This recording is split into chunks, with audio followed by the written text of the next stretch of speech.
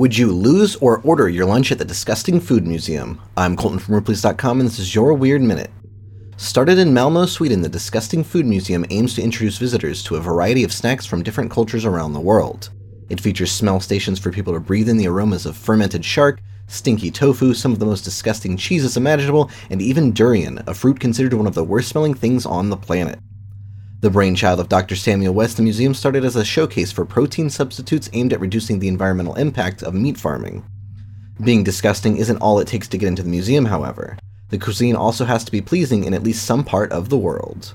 Amongst the larva-infested cheese called casu marzu and spicy rabbit heads, the US even has its own display of fare considered disgusting in other parts of the world. Samples from America include Rocky Mountain oysters, also known as bull testicles, Spam, Jello salad, and root beer.